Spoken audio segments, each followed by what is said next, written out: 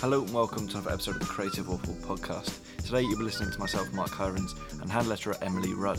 On the show today we talk about Emily's story and how she got into hand lettering, mentors and where to find them, getting inspiration and learning from old books, working on a personal style and going through phases, digital and material worlds and how the process of hand lettering adapts across both platforms. We also talk about getting outside and how it impacts creativity flows. So there's a lot packed into this episode. I really hope you enjoy it. Without further ado, let's get into the show. It's recording, so we're in. Welcome to the podcast. Thanks for having me. I'm super excited to be here. Yeah, awesome. So can we start off with who you are, what you do, and how you got into lettering and illustration? Yeah, for sure. So my name's Emily Rudd. I'm a graphic designer, illustrator, and letterer based in Sacramento, California.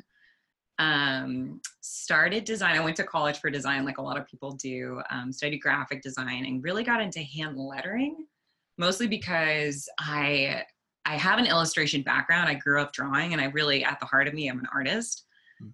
So kind of as like most illustrator letterers, I feel like kind of go towards, if you're an illustrator, you kind of drift towards like creating your own letters and playing with textures and colors and all that good stuff. So I officially got a degree in graphic design, but then kind of grew mostly in lettering and kind of explored how to incorporate lettering and illustration into my design. So kind of became a mesh of all three things, which is nice. So yeah. Cool. How did you get into that sort of world though? Did you go into it straight from university and college and then get a job in it, or what was the job route before you became working for yourself? Yeah, so kind of a wild story. I started out, weirdly enough, this all started in a coffee shop, like way back in the day. I was a barista, as like, again, most graphic designer students are, I feel like, not too original. But I was having a hard time in graphic design. I was really kind of like a little dejected. Like I have incredible peers. I went to Cal Poly. I can't speak enough of my peers. They were amazing, classmates to have. And so I was like, wow, maybe I don't have the chops for this. Like maybe I can't cut it out. And weirdly enough, I started drawing on this chalkboard. And I don't know, do you know Dana Tanamachi? Are you familiar with her? No. Oh, okay. She's a huge hand lettering artist. All the great ones, Jessica Hische, Eric Murnovich, all those people are huge inspirations for me. But at the time, my teacher had said, hey, like, have you thought about lettering? And so I started lettering on this coffee shop chalkboard, and they actually became my first client. That was like the start of my freelance career. Yeah, I did the back of a restaurant. I did this big mural kind of for them. That was their whole like menu board and things like that as a junior in college. And then that kind of started flowing into multiple, jobs and clients and things like that. And then eventually what happened was I kind of just started to pull on more and more freelance clients. So my first year out of college, I was really lucky. I worked with my professor. I worked at Cal Poly. They hired me on their marketing team to help rebrand and do some restaurant work. And then I worked about a year for some Cal Poly alums that connected me through my teacher. They're a subplot studio down in San Luis Obispo. They're amazing, amazing designers. They were crazy good mentors for me. They even had told me at points like, you do, like, we think you have a future in, freelance and stuff. I got a lot of encouragement through them. So I was very fortunate to have great support. And then also clients had started coming through, and over, junior year, graduation, and maybe a year out, I had like amassed enough clients to comfortably make the jump into freelance. And that was like 2 years ago-ish. So yeah, it's kind of how it happened. How important do you think that the mentor thing is, and were you just lucky enough to have them fall onto you, or how did you go about? Did you realize that you wanted to mentor, and did you seek it out, or was it something that just sort of fell naturally? Yeah, so that's a great question. I am a huge advocate for mentors because like I definitely would not be here if it weren't for other people helping me through this process. So a lot of mentors, like, starting in high school, I had an incredible art teacher who kind of pushed me into college. In college, I had incredible art, graphic design professors who really encouraged me and nurtured kind of the whole insecure side. As artists, I feel like we're often insecure about our work, or we have to kind of come to terms with being an artist in our own way. So again, mentors there. I had great professors. And then again, super lucky. I feel like I kind of stumble into everything. I'm not too, I'm trying to learn to be a little more focused and stuff, but I felt like I kind of was very, very, very fortunate to get bumped into mentors that were just incredible people and really big career changers for me, who would just kind of help me through this process and answered questions from like, how to do a proposal, how to write a contract, how to do invoicing, how to run a business, how to do, things that work in lettering, things that work in design, all that good stuff. 100% a product from people who were, you know, kind enough and wonderful enough to help me through my own process, including now, even now I reach out to like, you know, fellow peers in the industry and say like, hey, like, you know, I don't know what to do about this project, or like, what are your thoughts on this design? And I think having mentors, having peers is invaluable when it comes to design. It should be a community thing for sure. So yeah. Absolutely, yeah. Do you mentor anyone, or do you get asked to be mentors? Yeah. So, I mean, I get a little nervous doing it because I'm still young.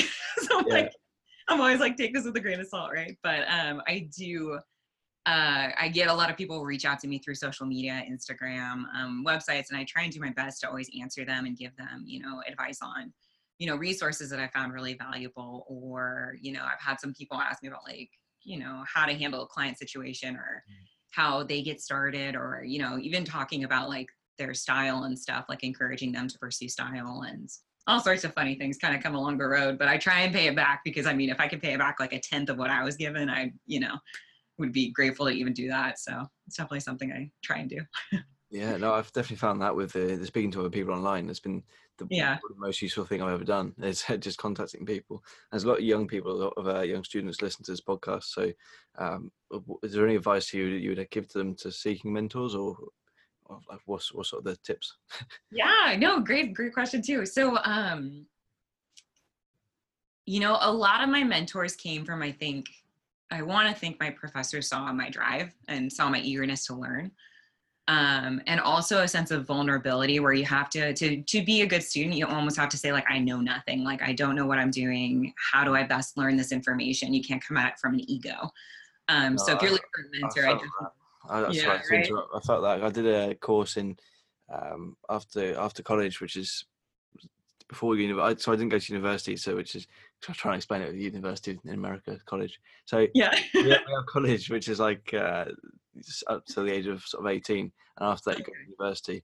And so instead of going to university, I did like a 9-month course, and I just approached it with, because I knew the software already, I'd been teaching myself. I think I approached it in completely the wrong attitude, and this is always something I'm telling people, is it's really trying to approach it with the right attitude, and not being too proud of yourself. Yeah, exactly. Well, and it's, you know, it's kind of one of those funny things too, where there's always someone you should be looking up to, because I don't know, you should strive to be your best, but also understand that like there's incredible people out there, and like to be a sponge is, you're going to get so much further by being open. And that's something, you know, I learned that as a young designer too. I think every designer comes at it at first, and they come into college and they're like, hey, like, look at me, I got into college, or, you know, I got clients, or all these opportunities come, and you kind of get an ego about it. You have to be careful and say, you know what, no, like I was lucky and I'm learning, and to always be willing to learn. I think you'll get a lot farther. So. Yeah, that's so true. Yeah, I mean, have you taught yourself much from online courses, or anything you've learned online? Kind of. It's kind of a combination. I'm a sucker for like historical stuff. So I actually try and lean towards like really historical things. I got great advice one time, a speedball manual to learn kind of letter forms, which are like, you know, ancient. These guys are like created in like the Smithsonian, you know, all that stuff. They're really, really old. And I think sometimes looking back through history is sometimes a really great teacher to kind of get a raw understanding of things. So definitely modern stuff for like learning, you know, Illustrator, vectoring, all that good stuff. But when it comes to actual, like how to create an art piece, I like to look way back into like history and say like, you know, like how did Botticelli do something, or how did, you know, all those great designers through the 40s, 50s, 60s, all those fun, you know, I kind of look at the birth of a movement and learn from there, and then mix it in with some modern stuff too. So. That's good, actually, going back to the roots of it. Is that something you do quite a lot, is you look at other designers and older people? Yeah, no, I do it. I try and do it a lot because, yeah, I feel like social media is really, really helpful, but you also want to make sure you're staying true to yourself. And so learning from, at least for me personally, I find when I look back on like older stuff, I kind of see things that I'm like, oh, you know, like I haven't necessarily seen that on Instagram because it's like wicked old, like, you know what I mean? So I have like art history books and things like that I'll just sometimes, if I'm really stuck, I'll go back and I'll pick, you know, an era or a movement or something that like speaks to me through the project, and say, oh, okay, like let's walk it way back and see how this whole concept was born, and see if maybe I can learn something from that too. if that makes Yeah. sense. Yeah, absolutely. Yeah. And this is a question from Lisa Quine, actually. She said, how has your work gone in phases, or has it changed at all from the inspiration that you've been looking at? Yeah, that's a good question. She's so sweet. It definitely has. I mean, it's funny actually. I think uh, for me personally, I really struggled with style. That was one of the first things that I learned becoming a freelancer, and kind of is like how to find your voice and be creative, be original with each project, but also keep a little bit of you and your vision and stuff kind of a part of it too.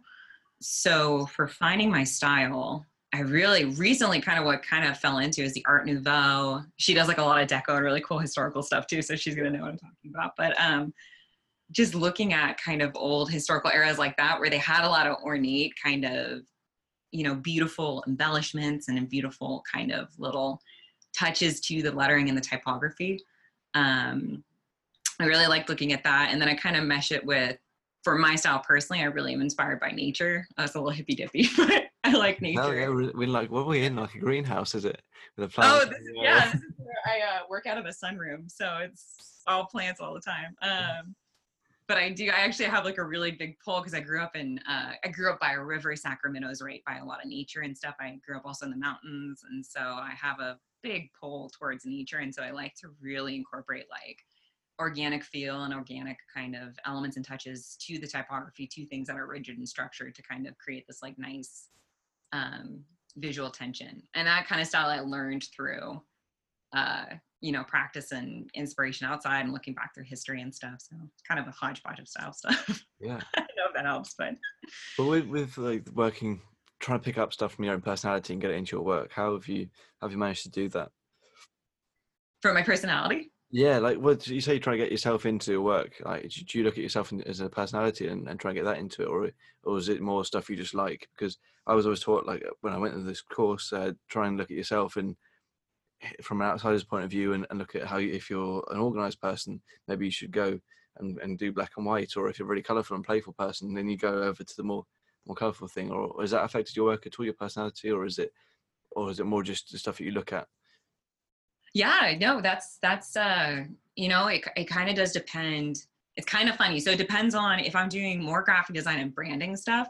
I try and remove myself because my goal is to kind of help the client. So what I do is become their hands, I say, where I'll take my expertise and skills and kind of use my experience to kind of guide their style and come up with something unique for them. Versus when it's something that airs more on the fine art side, or someone comes to me for like illustration, lettering, things that they want to see kind of me through more. I do pull a lot of inspiration from, again, nature, historical people on Instagram, be like awesome people like Lisa, all sorts of cool things like that, and kind of bring it all together. So I do like having a voice in certain projects where I feel like it's appropriate, or I feel like it'll kind of benefit it, and I want to have more of a personal connection to the artwork. So looking at your Instagram, is it more that the illustration stuff that you want to do? Because I don't see many logos and stuff on there. I don't see like the graphic design stuff. Yeah, and it's kind of funny. So I'll be honest, branding and logos are probably about 50% at least of my freelance. Wow. So yeah. I do, people still come to you. I need to get better about that. Yeah. I do a lot of restaurant branding and hotel branding and all sorts of stuff. But people do come to me for organic feel. So they'll come to me asking for something that's a little more illustrated based or a little more branding based. And I'm really bad. I need to like update my portfolio and stuff. And kind of post more about that. That's a goal for this year, actually. That's everyone's story. I speak to so many people. Everyone's portfolio is out of date, and they're always working on projects, so they're too busy.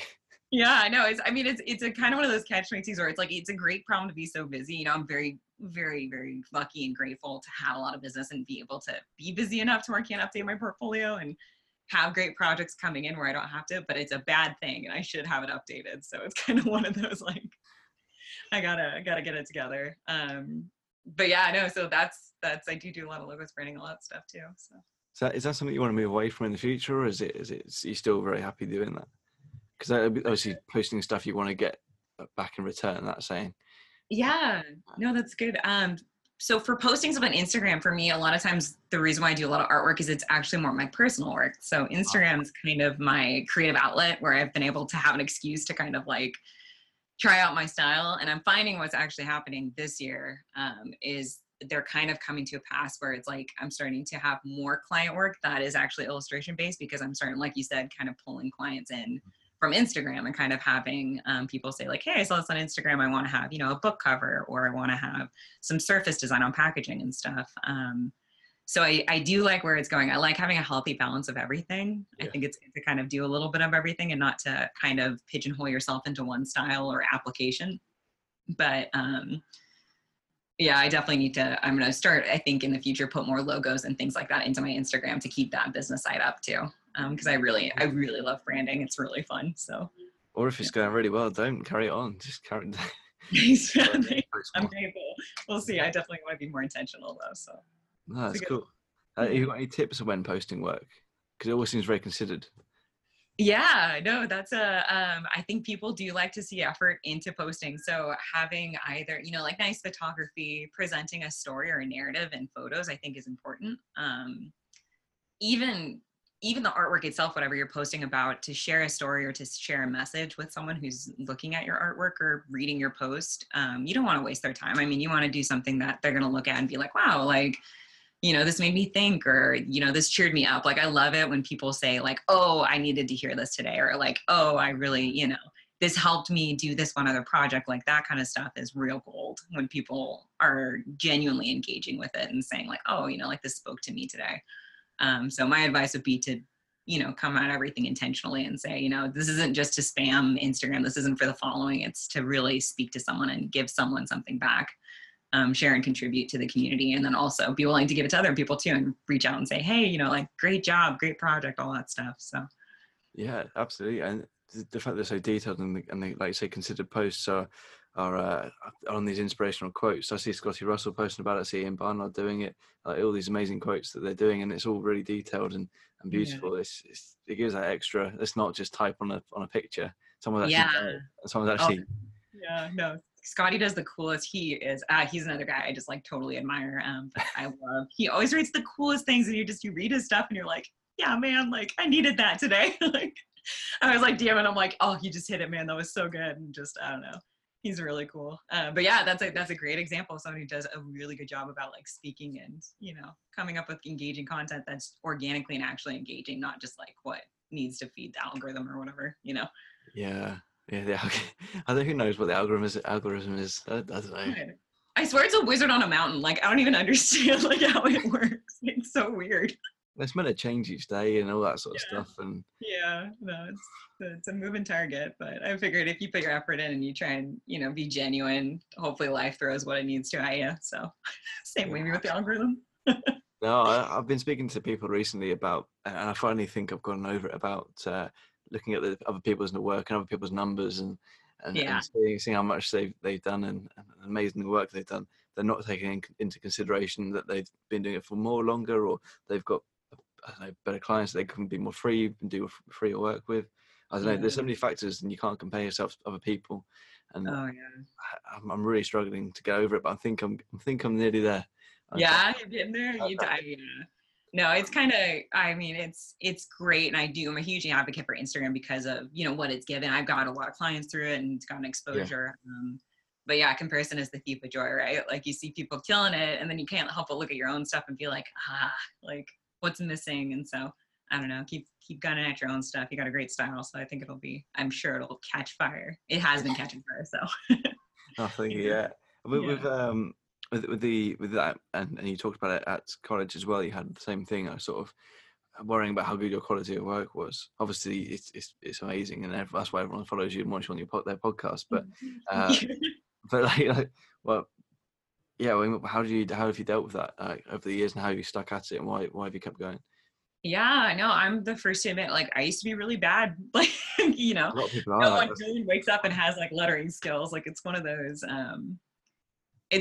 I think it's one of those mediums, because again, I do a lot of fine art and I had an easier time doing, charcoals and pen and inks and oil, pastels and things like that. That's way easier compared to lettering, because lettering is very hard to like hit it on the nose. And it's something that I still struggle with all the time. I'll do something and I'll be like, this isn't like right, and having to look at it for like 10 hours and try and figure out what's up with it. So I think the key to lettering, and I say this to a lot of people too, is just, it sounds so jaded, but like practice, practice, practice, and then keep practicing and keep practicing, because you're really not going to get there until all of a sudden you're there. Like all of a sudden you'll be like, wake up and be like, oh, okay, like I have a little flavor in here. Like I have a little, something going on.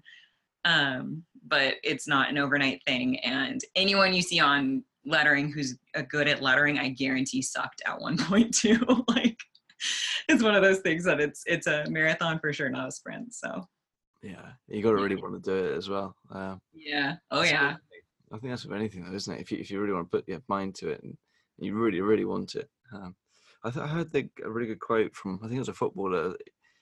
It's not practice that makes perfect, it's perfect practice that makes perfect. I think that's right. I think that's what it was. Oh. But as long as you're practicing, if you're practicing in the right way, then it will work. But if you're practicing in the wrong way, if you're carrying on doing the same mistakes, then it's not going to work. But I don't know how that feels I don't know how that works in terms of lettering, but. No, that actually really applies. I had a bunch of times, a couple instances where I'd get, like take a class or something, and the teacher would be like, what are you doing? Like, this is completely wrong. Like, no, and you have to break all the habits and start over. And that makes sense. I feel that quote, man. Like, that's good. Sure. That's good. Yeah. If those habits, you get into some really bad ones when you're working for yourself, or you just work on your own and you've got no one else over your shoulder to tell you. Even just like messy files. Oh yeah, I know. For sure. What sort of advice would you give to your younger self, or is there anything you really struggle with that you could say to your younger self that it would be all right? I think I would tell my younger self to two things. I'd say be more patient. Like, again, like comparison is the thief of joy. So, and I still struggle with this. I'll look at someone and be like, oh, I wish I was there. Like, I wish I had, that kind of client or that kind of project. And, with things take time, and things are a mixture of luck and patience and all sorts of things. So I think as you kind of get older, and especially as you freelance, you realize it's good to be patient, and it's good to let things come slowly, because you appreciate them so much more, and you get so much more excited when you look back and you start to kind of get a little traction and, kind of become more and more yourself as a designer. The best part is that journey, and the best part is being so grateful for it because you didn't have it at one point. Like you'll look back, and I still look back, and I look forward to saying like, this is such a great place to be, and I can't wait to be there in the future. And I'm so proud of where I've come from that. So that would be for work. And then also to be, for me personally, I tell my younger self to be a little more confident in design. Because I really struggled with that, and I still struggle with it. I'll get a client that I'm like, oh gosh, this is like, I'm really excited about this project. I don't want to mess it up.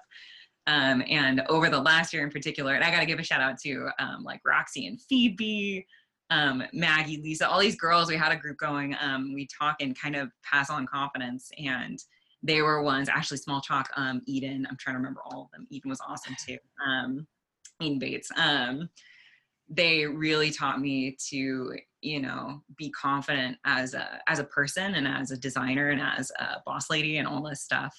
So if I could reach back and just kind of grab myself and shake myself and be like, be a little braver, like, come on, like, that would totally be something I think I'd reach back to. Because it's good to be humble. It's good to be accepting and open and learning. But there's also something to be said for being, confident in your decisions, confident in your negotiations, things like that. So yeah. And something that I've learned from talking to other people is, and yourself, you said earlier on, you have got to talk to other people about it, and you will get better, and you will pick up these things that you get only from experience, and only from talking to other people. That's the main theme of this podcast. Talk to other people. For sure. Really learn from other people and their mistakes and just stuff that they've learned. Just build on other shoulders of other people. It's good. It's good advice. What's your best purchase under $100?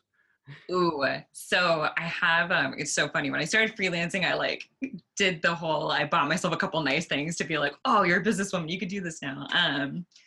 And it's so funny. I got this oilskin utility roll that I put my pencils in. Right. As this will be just a good way to transport pencils and things like that. Like it's a little more polished than my Ziploc bag from college that has 6 holes in it. And I keep getting stabbed by it. And this dang utility roll, it was like $20. It's so amazing for Bradley Mountain. It has lasted this entire time, through hikes in Zion to Alaska and all sorts of things in between. Kept my utility stuff really nice. So utility roll. Cool. Where did you get that from? What does it look Bradley Mountains. They have like an oilskin kind of wine. It's super cool. I can send you the link later if you want, but I highly recommend it. Do you have it there? Like, I don't have no idea what it looks like. Like what sort of thing we're talking about. I don't know where it is. Of course, now it's like missing. That's the thing with being like a digital person, not really drawing much, not really doing much handmade stuff. Yeah. I've literally got a couple of pencils, all in like an old, all in an old chub. And that's it. I don't transport them everywhere. I don't. I'm just all. How have you found that, the digital and material side of it, which has been your favorite? Oh, great question. I'm a creature. I love to get my hands dirty. So I love working in sketchbooks, working in like hand done stuff, at least to start even. Every project I do automatically starts on paper and then I'll transition. It doesn't matter what kind of project it is. So good old pencil, graphite, and pen and ink are like my bread and butter. Like those two suckers are like, I'm so stoked. They're my favorites. And then, yeah, sometimes I've had clients who come to me for branding and I've done watercolors for them. I had a charcoal one time, which was kind of interesting, really cool. Yeah, so I try and diversify as far as materials go, because I think they teach you can learn a lot from your tools. So learning, why certain things, even down to typography, if you go down to like a type of nib you're using, why a certain stroke looks the way it does, why, emphasis is pushed onto certain things. It all comes down to like what tool the artist was using. And it even helps. I use the iPad all the time too. And it definitely is something that I've more and more started using. But I think having a materials background has helped me better kind of get comfortable on working with the iPad and stuff. So. Are you ever worrying about where we all go into this one digital world and there isn't any there isn't any pencils or there isn't any material stuff? Oh yeah, no, it's gonna happen. I mean, and it's so dang good too. I mean, I was a total snob. I was like, I don't need the iPad. I'm an artist. Like I'm not doing digital. And then I got this iPad. I'm like, darn it, like it's so good. It really is a phenomenal tool. So. What sort of programs and stuff are you using on there? Yeah. I use mostly Procreate. I'll be honest. Procreate's one of the big ones. Are you familiar? I'm sure you know. Yeah. Is that that's like the main one that everyone uses, and yeah, is it pretty much the only one? Like the only one, the best one. It's super good. I mean, it's truly one of the best ones. And then if I'm doing stuff that needs to be vectored, I actually use Adobe Draw. It's called, or Adobe Sketch sometimes too. So I kind of flip flop between the three. Procreate's probably the primary one, but I do use the Adobe stuff too. Is Procreate vector based as well or not? Is that just... It's not. I don't think it is. I use it for all kind of flat stuff, but no, I don't think it does vectors, which is kind of a tricky part. So you have to be working with it. Yeah. Hence why branding is primarily with Adobe Sketch and stuff, because you got to have those vectors and good stuff. So yeah. But doing everything by hand first and doing everything sketching first, is that the same with if you're doing, or when you do it on an iPad, do you photograph it and then put it onto the iPad and then draw over it on the iPad, or is it? Because that makes it a really long process. Like. Yeah, yeah. I mean, I have a pretty quick sketch or two, so that's the good news. I do, yeah, that's usually the workflow for me is I'll take a photo of it. So I'll work in my sketchbook or I'll work on marker paper. Marker paper is a great resource because it's essentially like you can sketch something and then put the marker paper over it and see down through it, but it won't bleed onto it. And so you can retrace things. So if you're reworking typography a lot, marker paper is killer, or tracing paper too. But yeah, ultimately it kind of gets to the point where I'll either bring it onto the iPad, particularly if it's a color piece or if it's something that's going to be more of an illustration base, or if it's going to be like logos, for example. I do a lot of those. I'll do on paper and then I'll take it straight to Illustrator and start vectoring it there. I won't even mess around with the iPad because that's so, how vectoring stuff gets. So yeah, it makes sense for logos. I'm just wondering, like, your illustration work so detailed. How detailed do you do it by hand first? Is it still the same amount of detail and everything's drawn perfectly, or is it a bit rougher? Not necessarily. There's kind of it really depends.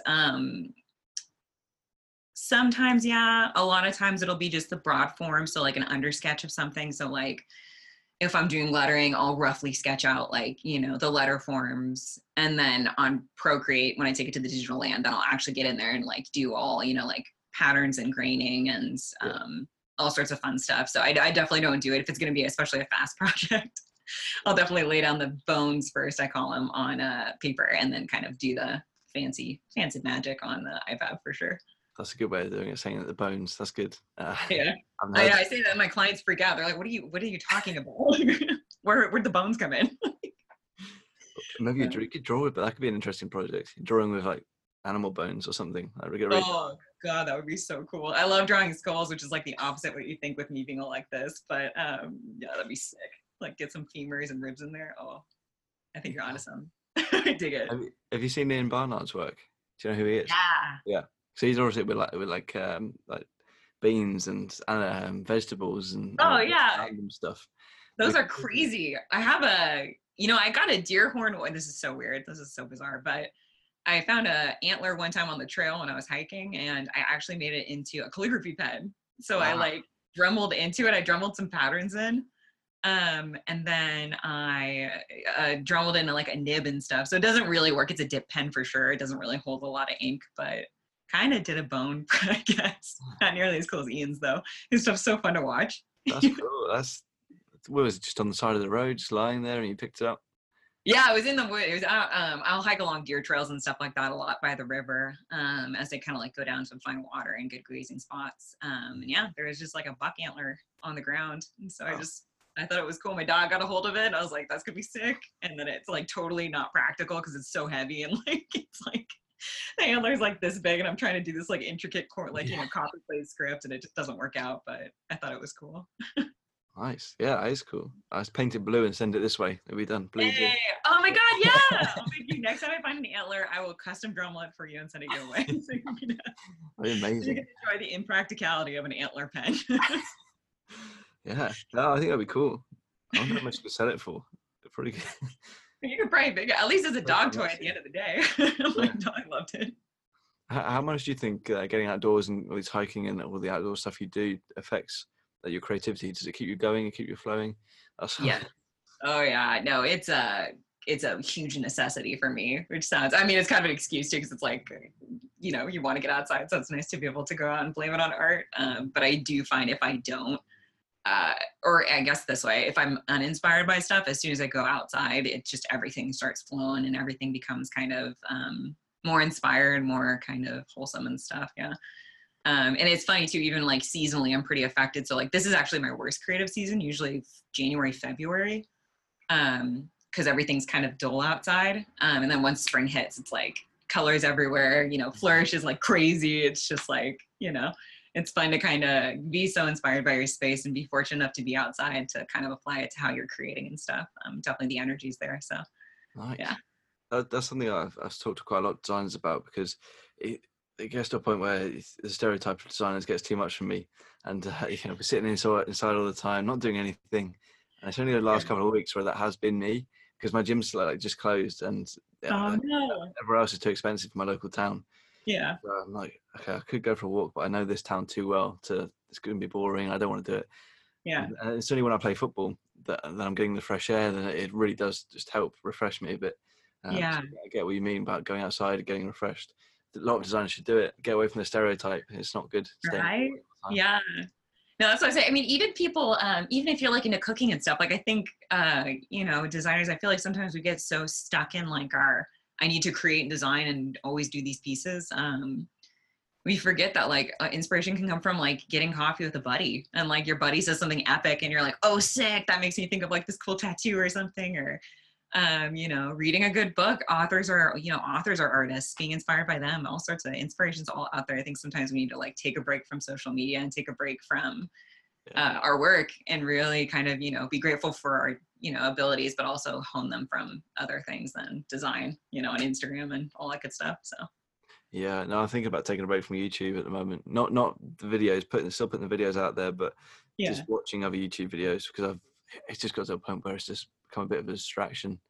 Right, I know. And then you look at the time, like I'll get that on Instagram. It's a black hole where you're just like your thumb gets cramps and you're like, oh my God, I've been here for like 5 hours. Like, it's so bad. Not good. Not good. Distraction is That's really the point where you need to realize, okay, put the phone down, go outside, have a walk, Yeah. refresh, stuff, get into the real world, isn't it? Yeah, absolutely. Absolutely. But on the opposite side to that, it's a great tool. It's something that you can, if you use it well and use it to listen to other podcasts and like Joe Rogan or like stuff that you can actually learn from. Yeah. It's such a good tool and people like say, oh, you shouldn't be on the internet all the time, but if you're doing it just on that side of it, it's good. It's good stuff. Yeah. Yeah. I know. So there's a lot of talented people out there, man. It's really cool. It's a cool time to be alive for sure. Yeah. Especially with living in California, what's that like with people being go-getters and really going for it? And do you get that much over there?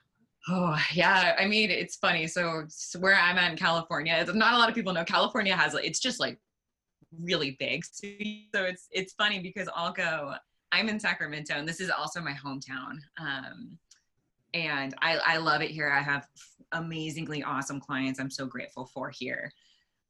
But Sacramento's a little more slow paced. We're still kind of an agricultural town, but we're also kind of a millennial town. It's a little confusing. We're not quite sure where we are. We're like a Portland to the Seattle, right? But you go to San Francisco and I'll visit friends, and there I have a lot of people who I went to college with who I'll go visit, and it's for sure the pace of life is crazy fast, and people do things really quickly and really phenomenally. There's a lot of tech out there, so a lot of UX UI design, a lot of web design.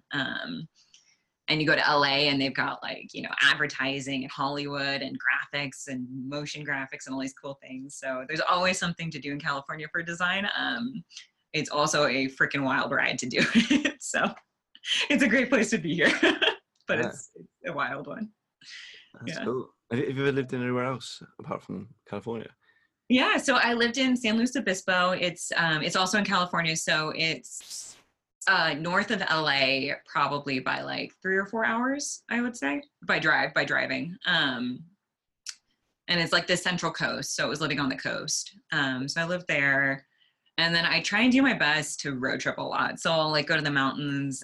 Did a road trip to Portland, did Zion, Utah, Vegas one time, like all that stuff. I try and kind of move around. So even though my home base is here, I try and experience people and other ways of life, even internationally too. I think there's a lot of value for like getting outside your hometown and getting outside of what you're comfortable with, because people have a lot of cool things to say and there's a lot of cool people to meet. So no, that's it. Like traveling's been great for me personally. When I went to Thailand, it was it's cliche, but it came back and it really did open up your eyes to how lucky you are. And, yeah, no, for sure. Just seeing people really working hard working their fingers to the bone to get the money, just work on the streets and shop. And I'm here at my parents' house, just doing design work that I'm trying to make work, but it doesn't really, I'm not got no pressures or anything. But even like going up to the Midlands in the UK, recently I've been going up there and finding more creative spaces, more creative people to talk to. Oh, cool. And it's been so much more inspiring and just getting that vibe off of other people that they're creative and they're pushing you and they're pushing everyone else around them. It's been fantastic. So traveling's been huge. Do you get to travel a lot, or have you been to a lot of different places? Yeah, I've been fairly lucky with school trips and stuff, and I've been sort of I'm in a few countries around Europe. I think I've been to about 13 countries. Yeah. Oh, what was your favorite? I have to ask, what was your favorite? Do you have any recommendations? I don't know. I think Creative South, to be honest, is probably one of my favorite places as a like an event. Just because it's I should get a sponsor with them, promoting them so much, but I was gonna say, you get a every time you say them. Mike's helping out so much, but it's just amazing. If you can surround yourself with other creatives at an event like that in the sun, and you're just relaxed all the time. That was probably the most relaxing week of my life. But favorite place to go to? It's a tough question. I actually don't know. Maybe some of the activities I did, like maybe skiing, on a school trip. That was quite good. Iceland was beautiful. Nice. Iceland as well. That was beautiful. Probably Iceland actually, most beautiful place. Just okay, cool. Picturesque landscapes and all the ice and glaciers. It might be similar to what's it? I've forgotten now. Alaska, yeah. Gotcha. Yeah, I know. I wonder. I've always wanted to go there and stuff. I love hearing people tell stories about travel, especially because I feel like you can see great pictures, but the stories people tell are always more fun to hear, like what cool incidences and cool hostels and all that good stuff. So. Yeah, I mean, I always say that when I went to America, I've been to America twice. I've been to New York, and I went to obviously Georgia.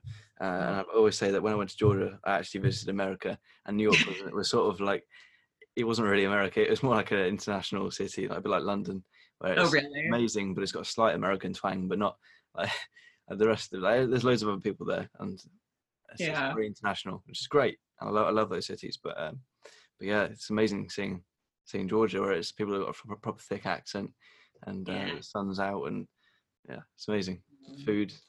Yeah. Good hospitality down in the South. Yeah, for sure. yeah, absolutely. Yeah. And so many cool people from there as well. One of my favorite people is Diane Gibbs, and she's I'll say it again. His favorite quote is that everyone in this industry, we should all work like a flower, and we should all be different petals of the flower, so we all help each other out, which is really lovely. Oh, I like that. Yeah. Oh, wow.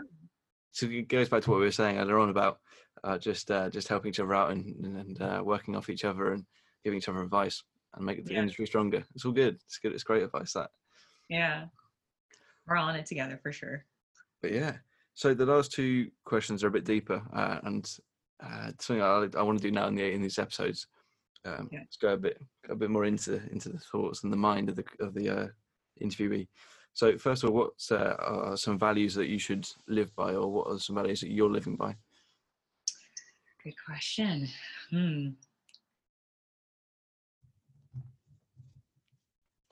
Probably live intentionally.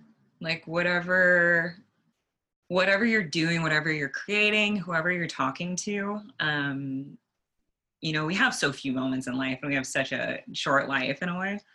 I think a big value is to live, I don't know if it's a value technically, but I think to live intentionally in all aspects of life, and to be very present, very grateful, very open to whatever is happening, even if it's like, crap happens all the time. But even in those moments, if you can look at that and be like, you know what, it's making me stronger or something like that. I think that's something that sometimes we fall into autopilot on. We forget how much we're lucky to have.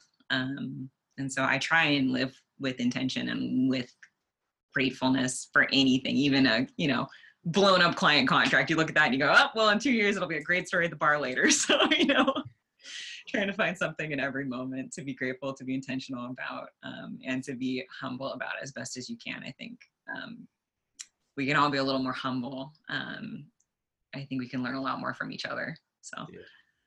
Yeah, absolutely. And there's a reason why people like Aaron Draplin are at the top of the game, and that people love him so much, because he is so like that, so much, so humble and so grateful for what people, if you're so grateful for what you have, it's almost a lovable asset to have, and have people love you for that. Yeah, I know. We had that reminds me, I had we did a studio tour. So Eric Marinovich, his work. I'm sure you know him. He was a Cal Poly alum. And he has a studio in San Francisco with Jessica Hitch. They work at Title Case together. And he was very kind to let our class go and visit them at their studio. And I will never forget, he sat us down. He was the chillest guy. He's the coolest guy. And told us, he was so humble in talking about his beginnings, how much he was struggling as an artist, all this stuff. If you can listen to him and have him, listen to anything he says, he's just, a fountain of knowledge and stuff. But was so humble that it honestly inspired me to be like, you know what, maybe I got to learn some stuff. Maybe I need to be a little more, open. And I don't know, he messed stuff up, he says, and he, had, really worked hard to get where he was, and really took himself out on a limb and learned. And looking at him now as such an incredible person, he's a great inspiration for me, at least for someone who's so humble and so open, and obviously he's a rock star. So it's kind of cool. It's cool to see. Yeah, absolutely. It's good advice. So how would you want to be remembered as the last question? Oh, wow. Oh goodness. Honestly, probably, I'm sure almost everyone says this, but someone who is kind, someone who you know what, as someone who's able to give back, for all the people who've given me the opportunities I've had and that I'm so grateful for, if I can give that back to anybody, that's how I would want to be remembered, as someone who took what I was given and was able to pass it on and do it in a loving and kind way. And kind of, it's not about the self, it's about everybody around you and taking care of each other. So that would be really cool if I could be remembered that way. That's awesome. Yeah. Brilliant. Thank you very much for being on the podcast. Yeah, thanks for having me again. It was a lot of fun. Where can people find you, say hello to you, and follow you on social media? Yeah, so I am on Instagram, Emily Rudd, and then at Emily Rudd, and then just emilyrudd.com. But yeah, if you're anyone, reach out to me, say hello. I'm super down just to chat with other designers and to hang out and stuff, or any advice if there's students out there listening. But yeah, that's me. That's where to find me. Amazing. Thank you very much. Thank you. Thank you very much for listening to this episode of the Creative Waffle Podcast. I really appreciate you listening, as always. And this week's Listener of the Week is Chris Marson. Thank you very much, Chris, for listening along. And if you want to be next week's Listener of the Week, just leave a review on iTunes for the podcast. Once again, thank you very much for listening. Share it around on social media, help out the show, and I'll see you in the next episode.